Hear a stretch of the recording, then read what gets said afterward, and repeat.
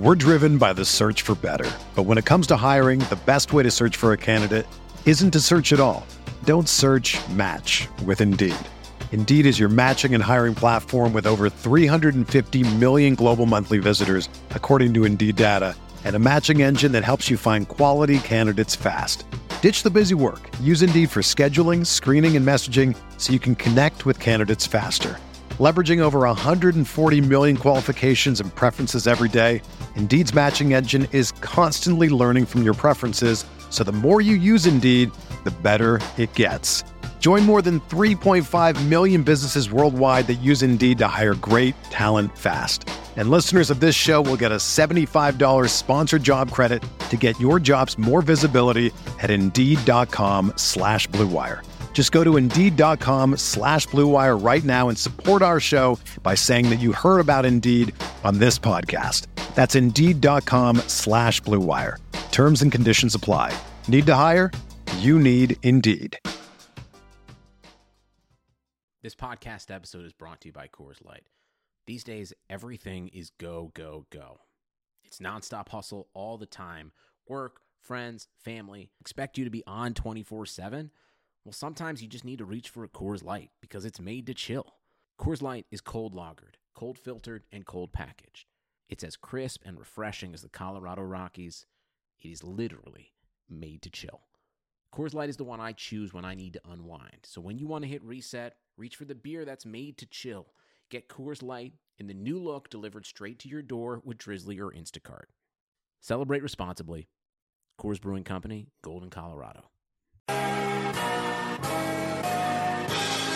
It feel like Miami. Miami, Miami, Miami, Miami, Miami, Miami, Miami, Miami, Miami, Miami, Miami, Miami, Miami. It feel like Miami. Welcome to the Heat Beat Podcast. I'm your host, Carlo Navas, and with me today, we have producer and co-founder, Mr. Brian Goins. Hello. We have our pun master and statistician, Nikias Duncan. What's up? We have our trash tweeter, although he doesn't like to be called that way anymore, Jack Alfonso. Hello. What do you want to be called? Fake Ben Shapiro? What did you want? I'm good with any of those. I like trash Cuban tweeter. Shapiro. Is it Cuban Shapiro? Somebody called me Mexican Ben Shapiro, which is weird because I'm not Mexican. Was it Mike Scriba? Probably.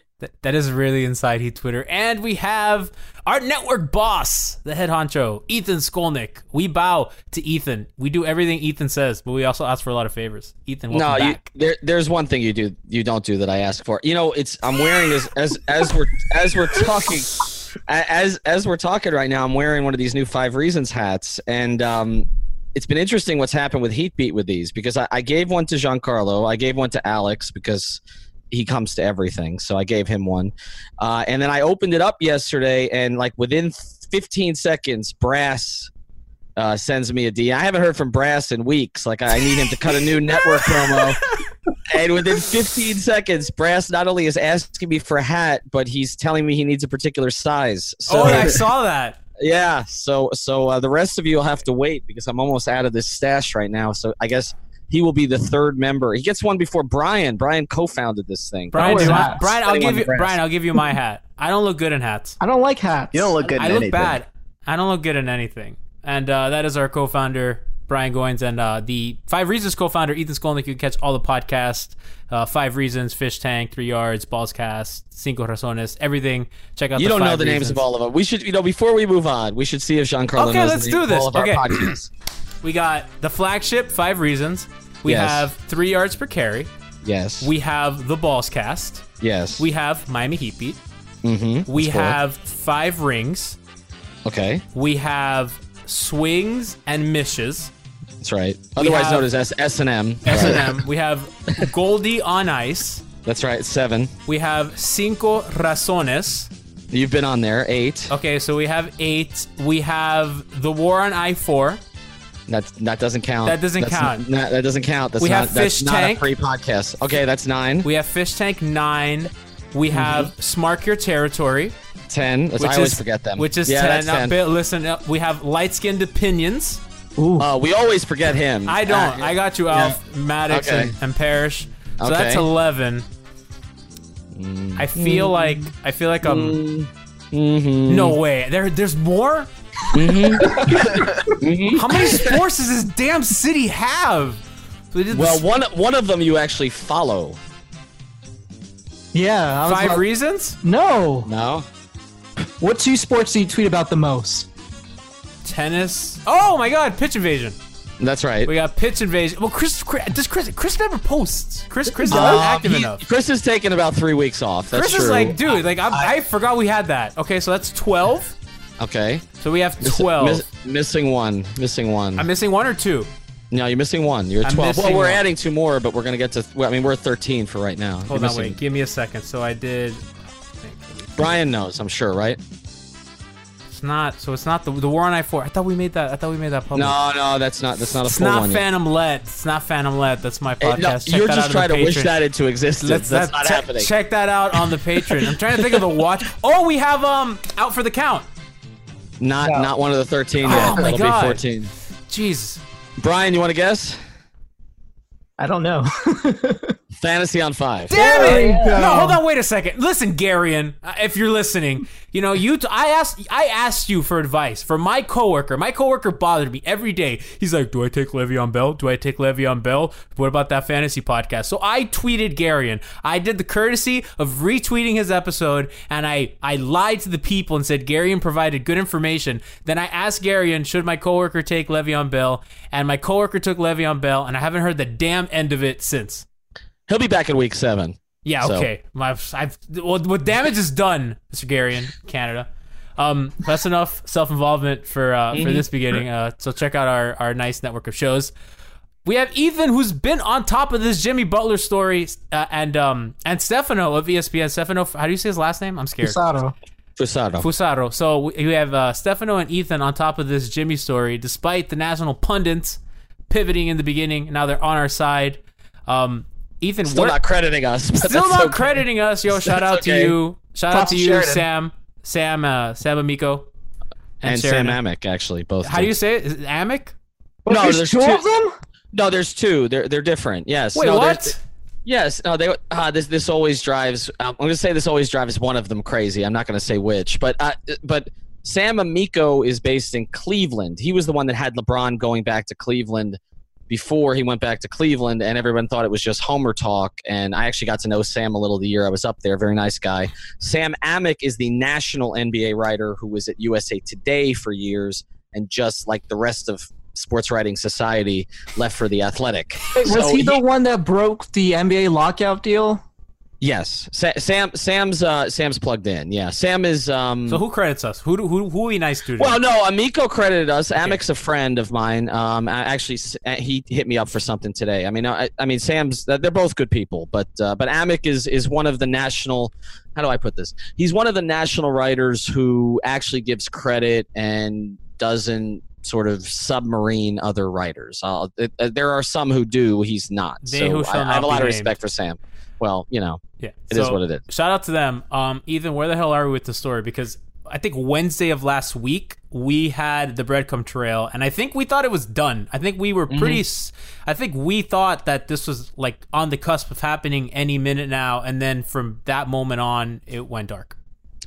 Well, yeah, because what I heard, and Stefano and I, kind of both heard this on Friday and communicated about it after we did. And apologize to our listeners for my cold, which I think is partially from staying up all night chasing Jimmy Butler trades. But yeah, I mean, I what happened was that we didn't hear anything between about Thursday morning and Friday evening.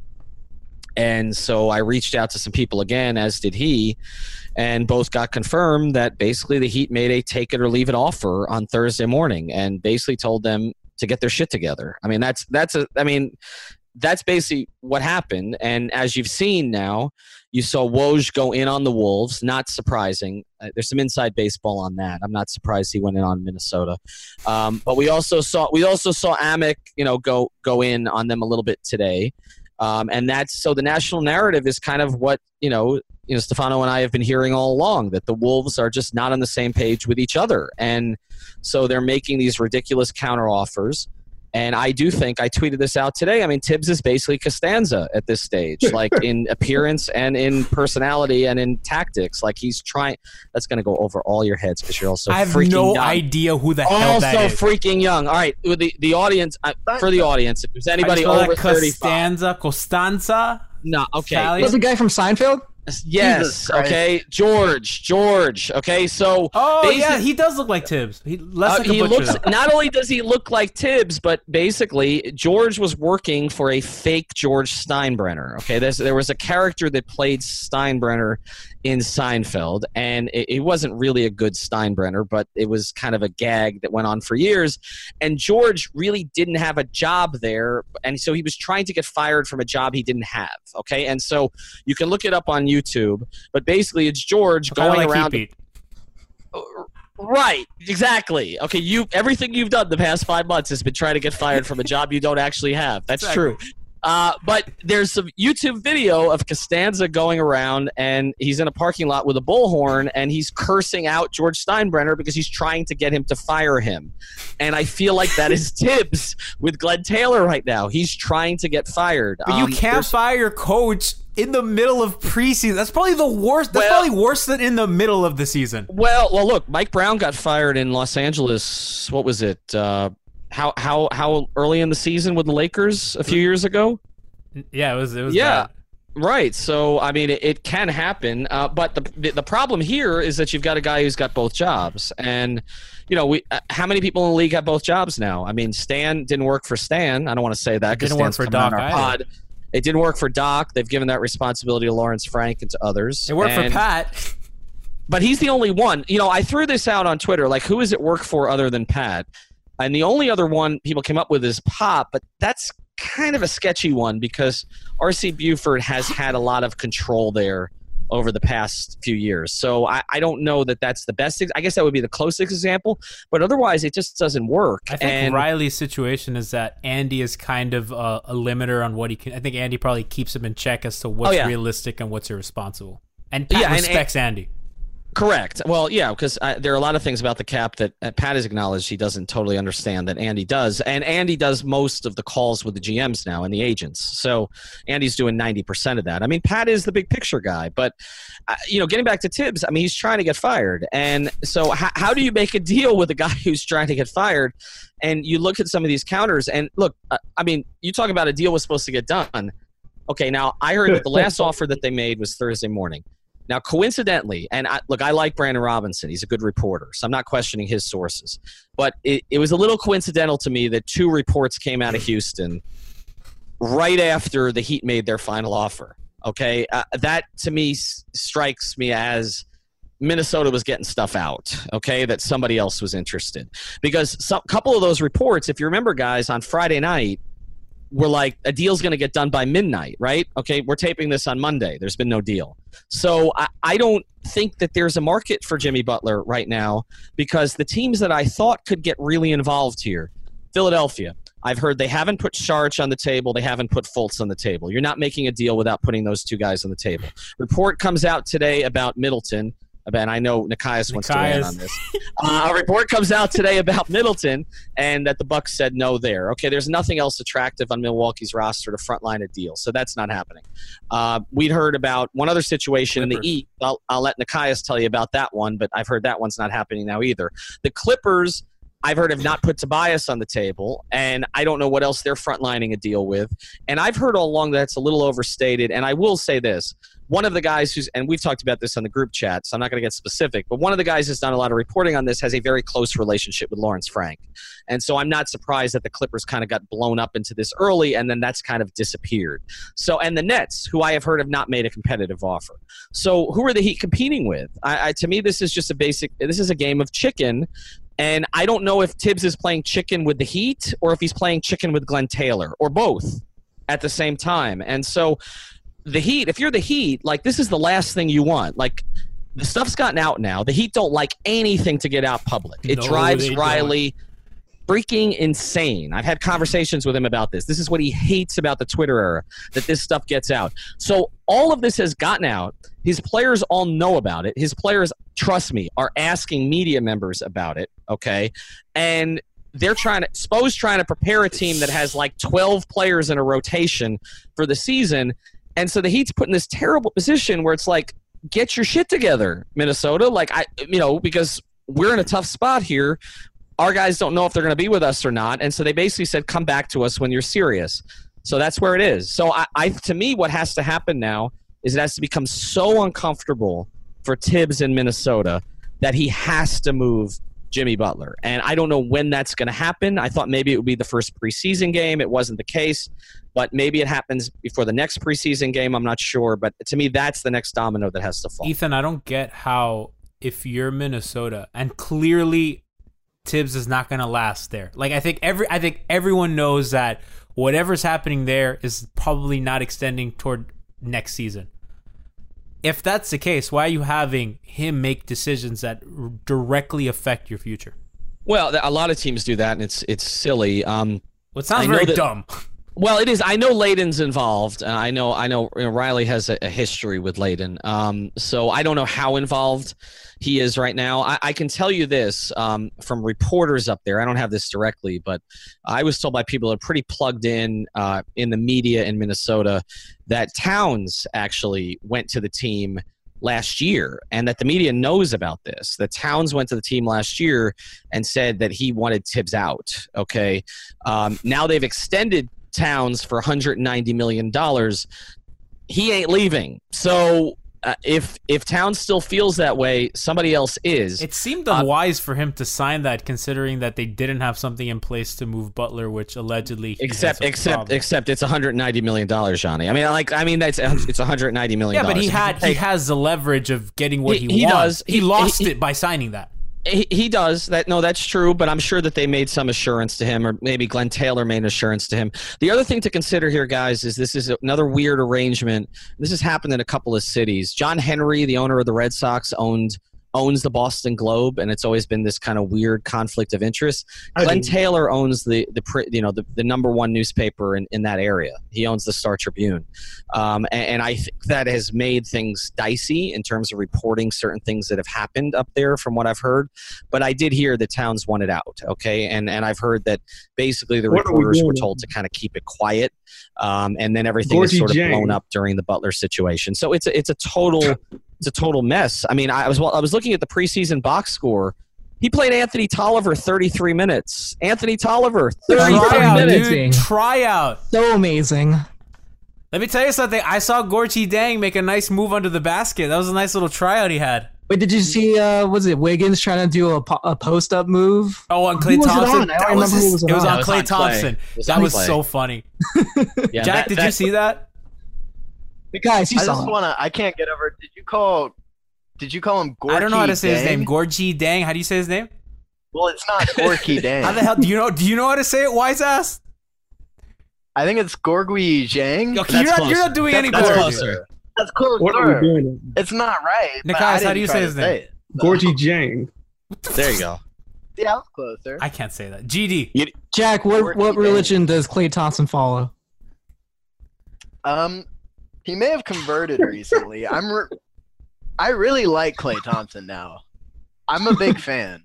He's grown out a beard. He's looking pretty good. He's probably like the least hateable Warrior right now. He used to be the most hateable Warrior. It's been quite the heel turn for Klay Thompson. Yeah, but things have changed. As they add like Boogie and KD, like dynamics change. I'm in on Klay Thompson. We're in on Klay Thompson. I do want to talk about kind of the idea of, in a world that the Heat get Jimmy Butler without giving up Jay Rich and Bam. Mm-hmm. Is it like, so Miami is in this, and I guess it's so dependent on the deal and what salary they give up.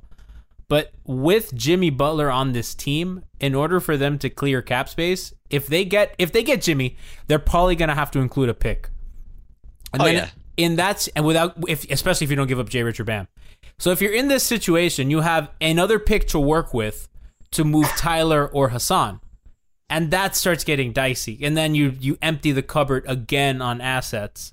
You think Pat cares? You think Pat I know cares? Pat doesn't care, but I'm talking about what's best for the future. Do you think Pat cares? I know I'm just Pat asking. They have 7 of their next 8 picks. That is I don't know burning a how hole on board in I Pat's am Pat was with all pocket. quoted in the media presser this year saying it's good enough to have a pick every other season. I know. Right. He said that a lot. And Nikias, I don't know how you feel, but like, I don't know how I feel about completely hamstringing your cap, giving Jimmy Butler, and then not having assets to move other people. And then at that point, you just have the team from last year with Jimmy Butler. And it would appear that Kyrie said he doesn't want to leave. Obviously, things are fluid, but like, dog, if you can't get another free agent, if you can't be a player fast, you're just absorbing salary. And Jimmy's about to be 30 years old. So I'm not really sure what the hell the plan is, other than just get Jimmy Butler in the door and figure it out later. But we've seen how that's burned them in the past. I mean, that's pretty much what it is. And I also think that's why Miami is trying to be so careful in these trade talks. They need to make sure that they have enough assets to make that second move. But that's and that's been the Danny Ainge thing, right? So Danny Ainge makes a move for Kyrie, and then makes a move for Gordon Hayward, and he has enough assets to make a move for Kyrie, and then he has enough assets. But like, Riley has unfortunately kind of mismanaged a summer and a half, and they have too much, and now they have actual picks and assets because J. Rich and Bam clearly have value. And they made a mistake not extending Winslow, because now Winslow doesn't have the value he would have had he been extended. And Ethan, I don't know if you know anything about this, but I had a theory on Justice that the reason why he hasn't been extended yet is because he could possibly be a trade piece, and if you extend him, you can't trade him. So they're basically, my theory was they're kind of waiting out this Jimmy Butler situation in order to give Winslow an extension. Yeah, that makes sense. And I think other things you can read into are how much he played with the ball in his hands at the scrimmage, because clearly they're prepping for life without Goran, if that's what this comes to. So yeah, I think all of these things play together, which again is what I'm saying. The Heat are on hold, and that's what's so irritating for them, because until Minnesota, I mean, they're at the mercy of a dysfunctional organization, and nothing drives a functional organization crazier. Like, for instance, like, nothing drives Whittingham and I crazier than like dealing with like you, like nothing. I mean, when you're a functional organization, like dealing with a dysfunctional one is tough. And so you just don't know what to do until they pull the trigger on something. And so, again, if you're the Heat and you're Spo, I mean, what's been interesting about this offseason to me and the comments from Heat personnel is Pat in particular has been much more open about what the issues are than he typically is. Like, right, there's been no sugarcoating it. Like, at the press conference at the end of the season, he basically said, we have too many 2 guards. Oh, yeah, and Josh Richardson's a 2 also, but we have too many 2 guards. Like, the roster is unbalanced. Like, these are things that Pat doesn't typically say out loud, and he's been saying them out loud. So like, they know there's an issue, like, and so you think Spo doesn't know there's an issue? Like, if you're looking at this roster right now, you're like, okay, what do I do with this? All right, I've got I've got Hassan who needs to play. Our best lineups were Bam and Olynyk together. How do I get them on the floor? Josh Richardson's best position is the 2. I've got 5 other 2 guards. One of them's overweight. The other one is making $19 million.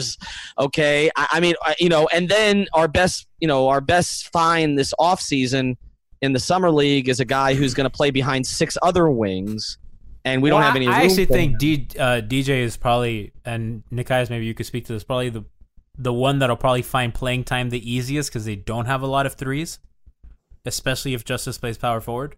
I would like to say that's true, but Spo does like his 3-guard lineups, and with how many guards Miami has, they're going to kind of have to play 3-guard Those lineups. lineups get shredded, especially because a lot of times they depend on Ellington to score. Oh yeah, I mean, you're not wrong, but I'm just saying, just the roster itself, he doesn't really have much of a choice. But is that a product, do you think, of Ellington and kind of the Goran and Ellington and Dwayne not being A-plus defenders that kind of make those lineups dangerous to play, or? That's definitely part of it. And then DJJ doesn't spread the floor, or at least he doesn't force defense to account for him at all. And he's not good enough defensively yet to kind of justify giving him those minutes. That block Those 4 minutes, very interesting. Dude, he's crazy athletic. Yeah, he's very That springy. block, Like, in a perfect world, I would love to see them carve out minutes for him, because he needs to develop. I think there's upside there, but there are just so many players that need to develop. yeah. We were talking about this earlier. How many pick and roll possessions did Justice get in the game last night? It was like, according to Synergy, he logged 3, including passes. How many did Magruder have? 8. Why? Why?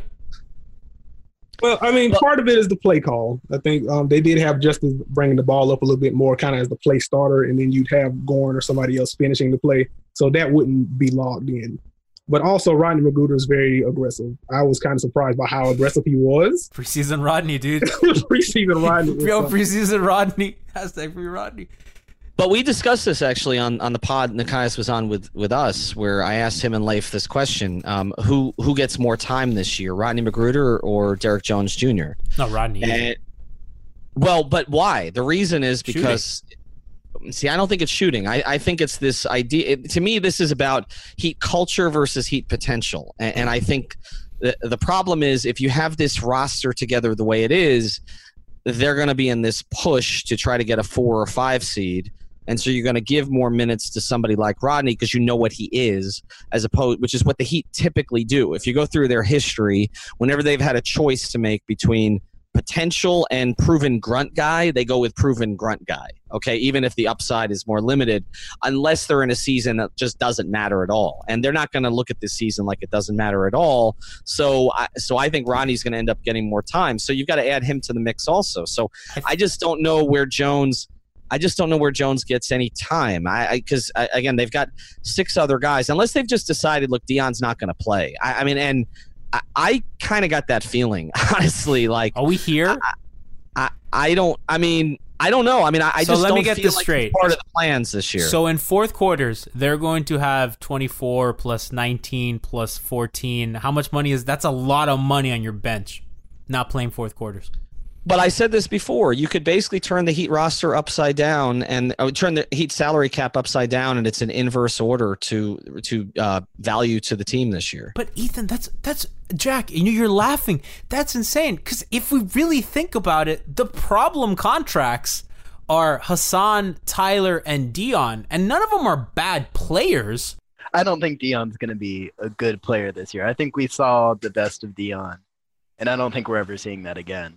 Especially with how he looked at media. I don't know about that because he's always been a good defender, Jack. Like even when he was in Cleveland being ridiculous, like he's always been that's one end of the floor. And that's why last season it was kind of obvious how hurt he was just because he wasn't getting around screens very well. He just wasn't moving laterally defensively, and he's always been very good on the ball. But you were at media day. Did he look healthy to you? I didn't see him. He never came up. He was the one who never came upstairs. But they told us he wasn't going to, and then they released a photo. Which that was a bad idea. They should not have released. Why did they do that? Like they're too smart. I don't know when that was done, honestly. But they look. What was weird to me about that is I was just having a conversation with somebody about the fact that they don't seem to promote Goran that much, and then. They have the 5 players for the Heat that the NBA Twitter account releases, and Goran's not one of the 5, but Dion is, which is where that photo got all that attention. I mean, I saw him. Look, Alex and I were at the scrimmage, and we saw him up close. And I will say, it's not as bad in person. Of course, that was a bad picture. He was wearing a black shirt. Right, he was, and that is slimming. So woke. He's but it was not as bad in person. It was worse in that photo. So I do want to cut him a little slack there. But look, I've heard all off season, and Barry's been reporting this consistently, and reminded me that he's been reporting it consistently when I took credit for the report. But that the Heat are furious with him. I mean, they've been upset with him. Manny too, though. You give credit to Manny. Manny's reported it. I mean, everybody's reported it. It's not really a secret. Like they felt like they bought into what he said and shafted. And the Players Tribune story, and I want to be here, and all the rest of that. And he gave them 2 really good months where he reminded them of Dwayne with some of the big moments at the end of the game. He created some of that magic. Like you said, he did defend, he did work, he got himself in great shape, and then he got his money. And, he got his money and didn't really handle the ankles situation the way they wanted him to, and they didn't stay in shape, they have a very specific, okay? If there's one thing you don't want to cross the Heat about, I mean, other than tweeting about pizza, is one thing you don't want to. you don't want to cross the Heat about, okay, is conditioning. You just don't, okay? When I sat down with Pat in his office the year after LeBron left and wrote a piece for Bleacher Report about his feelings, and he was much more candid there than I expected him to be. I came in with a list of questions thinking, oh, maybe I'll ask about LeBron if he's in a good mood. And then I sort of threw it out there, and he went on this whole thing about generational teams and all the rest of this. But a big part of that interview was about conditioning and his frustration with current players about how, and one of the things he said, and I always thought this was about McRoberts, okay, just the context of it. He didn't say his name directly, but I guess I can say it now since Josh is long gone. But one of the things he said was that what happens with players is that in the offseason, the agents control them. Okay, that the team doesn't control the players. The agents control the players. And so what happens is guys come into camp and they're not getting the kind of conditioning that the team wants them to get, or if they have a minor injury, they won't work through it and all of that. And that struck me as what happened with McRoberts, okay, that he was pissed about the way that Josh came to camp. And I kind of insinuated that, even though he didn't really say it directly. And if you just look at what's happened with Dion, I mean, it's like Pat's worst nightmare. He trusts, you have a guy for 1 year at $2.7 million, which was a great deal, which is a really smart play by them, all right, after Oklahoma City didn't give him the money that he was expecting. No, after he rejected a contract. That's true. He rejected it. Comes here for 1 at 2.7 and shows out, right? Gets himself in great shape, says all the right things, is a great teammate, connects with Dragic, hits late shots, reminds them of Dwayne, defense, writes about how great the Heat are for Players Tribune. And then all of a sudden, he's got this ankle situation that he doesn't treat the way they want him to treat it, and he basically takes the summer off, okay, from what I've heard, in terms of what they wanted him to do. So you just feel scammed, basically, and that's how they feel right now about it, okay? At least I can't speak for everyone in the organization, but people that I've spoken to. So I don't have high expectations. And I've also told you, I have not heard, and the Heat have never disputed this when I've said it, I have not heard about anybody who was offering him more than 1 year. I know teams were interested for 1 year. I believe the Lakers and the Knicks were 2 of those. But I've not heard of any other team that was interested for more than 1 year. Have you heard Leif's theory on that? What is that? So because they were in PR crisis mode after the Bosch incident, and they just even if they were right, they did not look good publicly. And then the Dwayne thing happened. They were right. They were right. They were right, but they didn't look. It didn't look good. I felt bad for Chris, but they were right. Yeah, and then the Dwayne thing happened, and they didn't look good publicly. And Riley had lost LeBron, Dwayne, and Bosch, and it was just it was just a disaster. And Leif said that for Riley to rebuild trust with players, he felt that he had to over-reward guys like Dion, like James Johnson, when he probably knew deep down inside this is a bad idea, but he needed to recoup some of that goodwill with players. Right, but when my daughter is good, okay, which thankfully is most of the time, I don't give her 30 scoops of ice cream.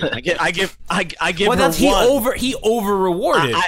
Right, but see, exactly, but he over-rewarded with what? Two different guys, okay, after they over-rewarded the previous offseason. But I think, man, Ethan, I honestly don't think the Dion contract is that bad, because if he doesn't get hurt, I really don't think he spirals out of control. But he was hurt when he got the contract, was he not?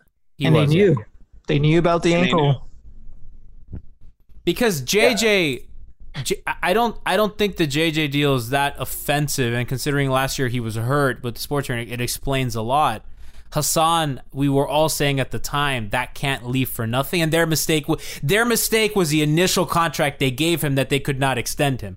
That was their mistake with Hassan. It was early in the process when they gave him a contract that they did give him the second year, right? So he just didn't have his bird rights. Yeah. Right, they just didn't have his bird rights. But look, I wrote at the time, I'm not going to play revisionist history here. I wrote a column for the Herald on the front page of the Herald that they need to keep Hassan Whiteside. So I'm not going to take, and I don't know why he has issue with me, because I was defending him on all that stuff, but that's a whole nother story. Right. I mean, but I wrote that they should keep him, so I'm not gonna. The Tyler contract. That's the one that's been weird, like from the day it happened. But that wasn't Pat. I know that was Mickey, but I'm just saying, like that's the one that's really weird. And then the Dion one just ended up unfortunate, and Hassan.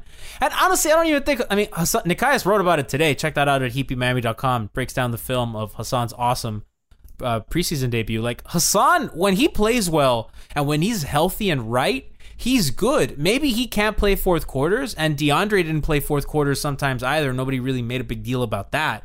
But, like, he's a good player, and maybe he may not be worth the entire 24 annually, but, like, he's going to be able to contribute really positively, I think, this year. This week on the Light Skinned Opinion Podcast. Hey, this is Roy Bellamy, and you're listening to Light Skinned Opinions. Yeah. They just put Marlins Park down there with the hopes of somebody actually wanting to rent space down there. And I mean, Bull Bar is like, what, 30 years older than Marlins Park? I mean, that's going to be there forever. Roy, but, what are you going to do? Have you ever been to Bull Bar? Hell no. Oh, that place is I'm not going to that place. Bull Bar's terrible. That sounds gross. I've been there twice. Bro, you want me to get shanked? I don't think so. Yo, that tells you everything you know about Al.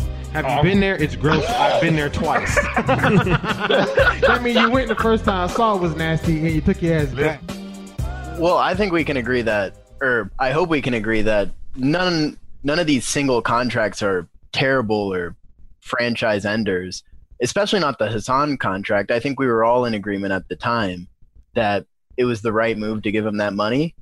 It may have been an overpay, but the fact is that you compounded that with the Dion contract, the JJ contract. The way out is I kind of. And I mean, I always go back to the Tyler. Any of these single contracts would have been fine. And my thing with, and I guess I want to kind of clear this up. Like, my thing with the Tyler contract is Tyler's better when there's really, really like hyper talented guys around him, because his skills are cutting, shooting, being off the ball. Like his skill is not initiating stuff like that. But if they just spread that money out like they wanted to do, okay? No, it's way better. No, then he's a plus. He's a good player. Right. So like, to me that was, look, they were desperate. Never match what the Nets were doing. The Nets were a disaster at the time. Never do what the Nets were trying to do. Well, now the Nets have gotten better. The Nets have been awesome. Probably one of the best run. But at the time, look, you were trying to reestablish yourself after Dwayne left. You had a promising player. You didn't want to lose him for nothing. To me, the one of the four that didn't make sense of all of them, even though it was the cheapest, was the Waiters deal, because it's just not the kind of player that I thought Pat would have fallen for in that situation when nobody was offering. Now, as far as JJ goes, yeah, he was hurt last year. He played through it. I mean, he fits the whole culture thing for sure. I mean, he's like, I just don't understand why you're giving him 4 years. That to me, and part of that was I think he had the same agent as Hayward, and so these things were tied together a little bit. That's a good point. And it's like they were dealing with Hayward's agent, and then they didn't get Hayward, but they felt Hayward gave them a pretty good look, and then there was JJ, and so okay, JJ was helpful trying to get Hayward, and let's take care of him. But I understand that they felt they needed to rehab themselves around the league. I get that. It worked. But it worked. Well, it did, but I think it would have happened anyway. I mean, look, Miami didn't get less sunny, okay? The women didn't get worse looking, okay? I mean, it's not like players were going to stop coming, So this whole idea that I do think that Dwayne had an issue. The reputation in the media, and I think that we're understating the way that kind of media informs and creates constructed realities. So I think it really helps Riley when Zach Lowe and Jared Dudley are talking about Heat culture, and like this whole narrative of Heat culture is a direct product of that 30-11 run, right? Like that magical run that captured the league, and people are talking about it nationally about. But tell me, do you think it's better, okay?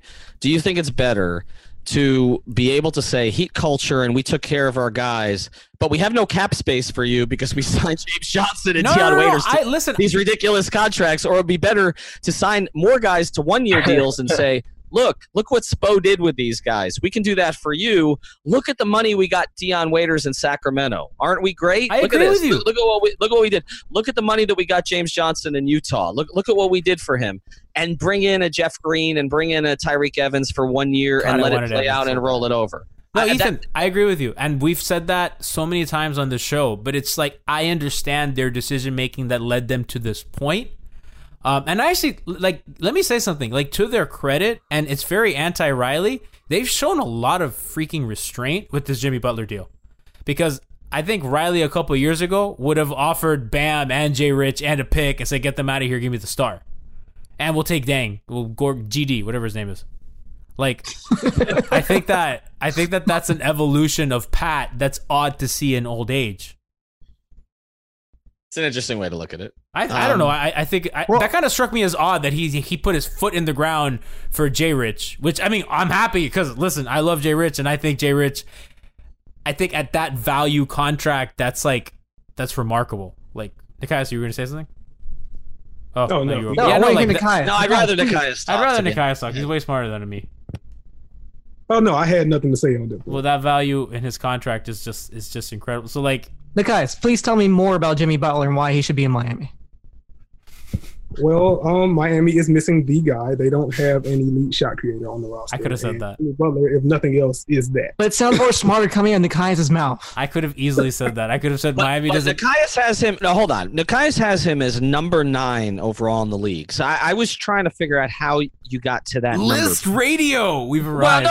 no. In this case, I think it's interesting because I think it informs the discussion. Because if Jimmy Butler is a top 10 player, then you can make the case that you should throw in a Josh Richardson for him, even though I put the numbers up on 5 Reasons Sports this week, and Jimmy Butler's third year, Josh Richardson's third year, same age. Okay, they were exactly the same age in their third year because both of them stayed longer in college than most guys. And in their third years, Josh Richardson was a better player than Jimmy Butler. Okay, his splits are all better. His counting stats, at least, well, I'm going to say counting stats, his per 36 or whatever you look at it, were better. Everything was better in his third season than Jimmy Butler. And so, Yeah, but Jimmy was playing with other stars. Like, Jay Rich is the second best player on the team. okay, but you wouldn't. Okay, but I'm not just talking about counting stats. I'm talking about percentages and other things like that. If Jimmy was playing with better players, typically he should have gotten better opportunities and shot better percentages, and he didn't. Okay, not from 3, not from the line. That doesn't have anything to do with other stars, and not overall as field goal percentage, effective field goal percentage, true shooting percentage, any of it. All of it. Jay Rich better in his third year. So let me ask Nikias this question. I'm taking over for you, Johnny. I hope that's okay. Let me ask Nikias this question. So we have Heat fans who say Jay Rich cannot be Jimmy Butler. Now, I'm not saying he will be Jimmy Butler, but I don't understand when you look at those numbers at age 24, you have a guy in Josh Richardson who, unlike a Deion Waiters or Hassan Whiteside, there's never been a question about his work ethic, right? Like he's last guy in the gym, okay? He's down to earth in that way. If anything, he needs to be more aggressive, more selfish, not less, okay? Why do Heat fans say immediately, yeah, he'll never be as good as Jimmy Butler? When Jimmy Butler was drafted 30th overall, Josh Richardson was drafted 40th, and the first 3 years for Josh Richardson were better than the first 3 years for Jimmy Butler. I think that's fair. I think even if you look back to college for Jimmy Butler, while his numbers weren't spectacular, he was still taking over games at Marquette. He has always shown more on-ball upside than Jay Rich has. Jay Rich mostly played the 2 in college and was basically forced to play point guard this last year in Tennessee. And I think the case for Jay Rich becoming that guy is just how much of a leap he took on ball last year. But even, looking at Jimmy's jump, like that just isn't anything you can bank on. It's almost unprecedented just how big of a leap he took in his 4th year, and then another one that he took in his 5th year. But is it unprecedented? Because I'm looking at a couple of other guys who are now considered elite wings. Paul George took a huge jump 2nd to 3rd year. Kawhi Leonard took a huge jump, I believe, 2nd to 3rd year. 3-point shooting took a little bit more time for Kawhi, and now he's elite in that area. Again, I'm not saying he's going to be any of those 3 guys, but this idea, I mean, look, Clay, 1st year to 2nd year, made huge strides. So we're talking about 4 of the best wings in the league. And I can't figure out, other than Dwayne came back last year and Jay Rich went in a shell, I can't figure out why he can't be December Jay Rich all the time, where he's averaging 19.5 and shooting 52%. I think a lot of that does come down to his ball handling and his ability to kind of carry the load on offense like efficiently. And like sometimes guys go through hot streaks, right? So like your true shooting percentage is going to shoot through the roof if you're having a hot shooting night. But I think like the thing you like about Jimmy is his awareness in pick and roll, his chops as a ball handler, his finishing. And I know Jay Rich added that little scoop last year. It's just you want, like, I think we know the arsenal that Josh has, right? And you want to see him add to that so he has options. So when a team is like, well, we're going to we're going to take away this angle to the lane. And Josh has even admitted to us in a media day, he's like, I'm not the passer that I should be. And when you're not the passer that you should be, and when you have limitations on your game like that, it's easier to now. Not to say that he can't take that leap, but there are things that are there that you can say, well, these are things that he needs to improve on, and that's going to take a little time. And guys, I don't know if Jack, correct me if I'm wrong, but I mean, I'm all in on Jay Rich growing into a player that could possibly be a Jimmy Butler caliber player. That's not likely, but it's possible. My thing just is, and we've talked about this, if you're going to invest in him like that, and if you're going to make him the deal breaker in a potential Jimmy Butler trade, you can't have 6 guards and you can't play him behind Dwayne Wade or somebody. Like, you have to make him your go-to guy, and he hasn't been that. Right. And that's also what kind of played into Jimmy's fast ascension.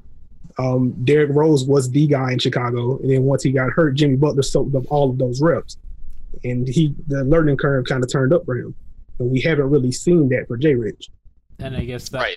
No, and that's a roster problem. I mean, that's a roster problem. Because I don't feel like it's that Spoelstra doesn't want to give him those reps. I just feel like, again, you look at the rest of the roster. If Dion's gonna play, if he is part of it, he's extremely high usage. Dwayne, we know, is high usage. Okay, so I mean, and you want to get reps for Ellington just from a minutes perspective. And we've talked about, Magruder. We'll see where he fits. Jones, see where he fits. Tyler's making $19 million. It's just not.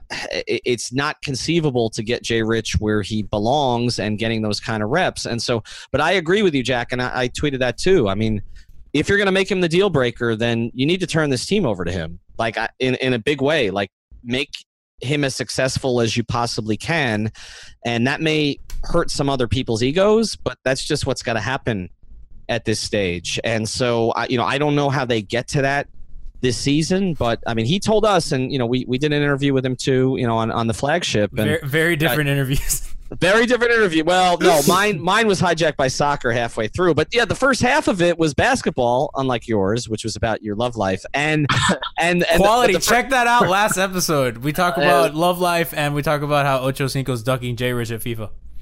Ocho Cinco, by the way, is going to be on our network soon for something, so that's coming. But so we're gonna ask him about that. But yeah, I mean, he was pretty. He didn't want to say it like flat out, like I want to play the 2, but he kind of said I want to play the 2. Like, things would be easier for him if he plays the 2, but I just don't know how they get there. So, but if you're going to make him the deal breaker, and you have to allow him the growth to get there, and I just don't know how they do that with the current roster. Now, the guys that they're talking about moving, I feel like if they could pull this off with Minnesota, that will clear some of those reps for him. And so, that will help if he's still here. And look, if they can roll out, I'm curious what Nikias thinks of this, because I think the goal here for them ultimately, based on who I'm hearing that they've tossed out there in trades, their goal is to put out a 1-2-3 combination quite a bit of Winslow, Richardson, and Butler. Like, God, I think that sounds so good. I mean, I think that's the end game here, because if you listen to Switch City, Spoelstra talk about switching, right, and where the game has gone, and versatility and positionless, like, that's the whole idea. Like, throw Richardson, Winslow, and Butler out there, and bam, right, switching everything on the perimeter. And James Johnson, holy crap! Right, and seeing somebody try to score 80 points off that, like, that is, I think that's the end game they would also like guys here. That will run you out of the gym offensively. I mean, those guys are all really freaking fit. Like, that's I don't know how much they would score, but damn, that defense would be sick. Justice better, man. Oh, hey, man, I am on, like, and I know Jack agrees with me. I think Justice is a really special player, and I think that Justice is going to take a leap this year. I think Justice is. I'm not a fan of Justice. You're not. This is news. Is this a new bit? No, I'm just kidding. I love him. I think the shooting has come a long way, and he's beating Jay Rich in shooting practice. But I'm still very concerned about the finishing. We'll see more of it as the preseason goes on. Like, it's only been one game, but that's just something he's definitely got to get better at, because he has everything else. Like, I think he's a great drive and kick player. He's clearly improved a lot with the spot up shooting. He's got the defense. He's the best passer on the team, not named. Yeah, Dwayne but Wade. if he can't finish, we can't have this guy going 1 for 8 every game. I think the thing that's going to help his finishing is that if they start playing him in spread out lineups, and if he has more room under the rim, I do think he's going to finish a lot better, and I think that'll kind of get confidence going and help him build touch. We talked to Tom Haberstroh last show, and he told us that it's just a touch thing. It's just like he has a poor touch off the glass, and he'll get that going. I think that's the thing I'm least concerned about. I'm also curious how this new pace would affect his, just because he's really in the fast break, how much of an easier opportunity he could be able to get outside in the lane. playoffs, Brian. I mean, that was his thing. When Justice was rebounding, I love rebound and push Justice. It was LeBron-esque. Like, I think that's the dynamic of the LeBron offense. That was like the most mystical thing, is that he and Dwayne would get a rebound because they would be in there getting, and they would push and they would create all sorts of mismatch, and Justice getting the rebound and having the ball handling ability to bring it down the floor, push the pace, get mismatches. All of a sudden you have Wayne open in a corner, you have free space in the lane, you have so many options, and he's such a smart player. I imagine him playing the point instead of Goran every single night. Goran's so good though. But I guess, and we're going over time. The last thing I want to talk about, and I guess it'll be brief, Ethan. If this Jimmy Butler thing happens, is Goran somebody to be included? Because if he is, and if they take Teague back, we're kind of back into our previous conversation of being in cap hell. And if they don't have a point guard. Yeah, that's problematic, particularly because Briante hasn't looked exactly ready. Is Bano available? Like, yeah, well, you guys are talking about getting out and pushing. I'm just thinking about what a lineup would look like in terms of getting out and pushing of Winslow, Butler, Richardson, Bam, and JJ, and where you have 5 guys, because Bam was pushing the other day at the scrimmage. You have 5 guys who can push the ball up the floor, and at least get in position to initiate offense. I mean, Bam's not going to do a lot of that, but he can certainly push it. He can, yeah, and they're probably going to empower him with a little bit more of that. Look, I mean, the point guard situation is a big part of this. I mean, we've heard from the very beginning that Goran is, of the premium pieces that the Heat have, that's the one that they might be looking to move. I do know that Minnesota has reviewed him thoroughly, so there's definitely an option there. The question is, in what way? I mean, they've studied him. I know that they've studied him. I know that they've looked at his medical situation. They're prepared for a trade if a trade would happen. But part of the problem here is, okay, so again, like you said, what do you do with Teague? And right now, Tibbs played 3 point guards the other night because he started Rose. Okay, so he started a shooting guard though. He's right, but he started Rose with Teague and Tyus Jones, who the fans up there love, and Tibbs doesn't seem to. And so they've got 3 point guards already. So are they going to unload Teague on who? Because if Phoenix is not part of this package, it's hard to see where Teague goes. Like Sacramento has a young point guard they're developing. He's not going there. So I don't know. Do you take him back? Is he a Heat kind of player? He's been a good playoff player over the course of his career for the most part. It kind of depends what this team wants to do. Like, do they want to go into this and try to make a run at the Eastern Conference Finals or not? Like, I think that matters. Like, well, it does, right? I mean, if you take Jimmy and you take Teague, I just see how the money works. I think Teague's a good player. I don't think he's bad. I mean, it's not a bad return. It's just you could do a lot better, and then you can't take back Teague and GD. Right? No, Gorgie's got to be sent somewhere else. In that case, point, I do know that send Teague somewhere else. I do know that the Heat have looked at. I mentioned this before. They've looked at Cauley Stein. I just don't know how he gets here. I'm not sure. That's another guy that won't find any minutes here. Like that would be great though. But their big rotation is. We haven't even mentioned Kelly. Right. Well, Kelly could be included in something too. I don't think he's going to be, but he could be. I'm curious, Nikias, your opinion of Teague with this group? I actually like the fit of you. I think he's obviously better with a lot of talent around him. He's a solid spot up shooter. He can direct an offense. He's an above average defender. Dwayne's gonna chew him up. I mean, probably. Dwayne's not giving the ball to Jeff freaking Teague. I mean, you would like for him to, but who knows? I mean, I have no problem with Jeff Teague. I don't know. He's like the 15th or so best point guard in the league. Like, there's nothing bad to say about him. He is a Ryan Tannehill of starting point guards. He is the Ryan Tannehill of starting point guards. Hey, I'm Josh Appel. And I'm Billy O'Rourke. And we are the hosts of 5 Reasons Sports Network's pro wrestling podcast, Mark Your Territory, where we bring you the hard-hitting wrestling. We don't want it. It's not too hard-hitting because you don't want to hurt the other guy. It's more of a dance we're trying to do here. We're trying to keep it. Protect the other guy. Yeah, you want to protect the other guy. Okay, so maybe we'll go more in-depth. Yeah, that's good. That's better.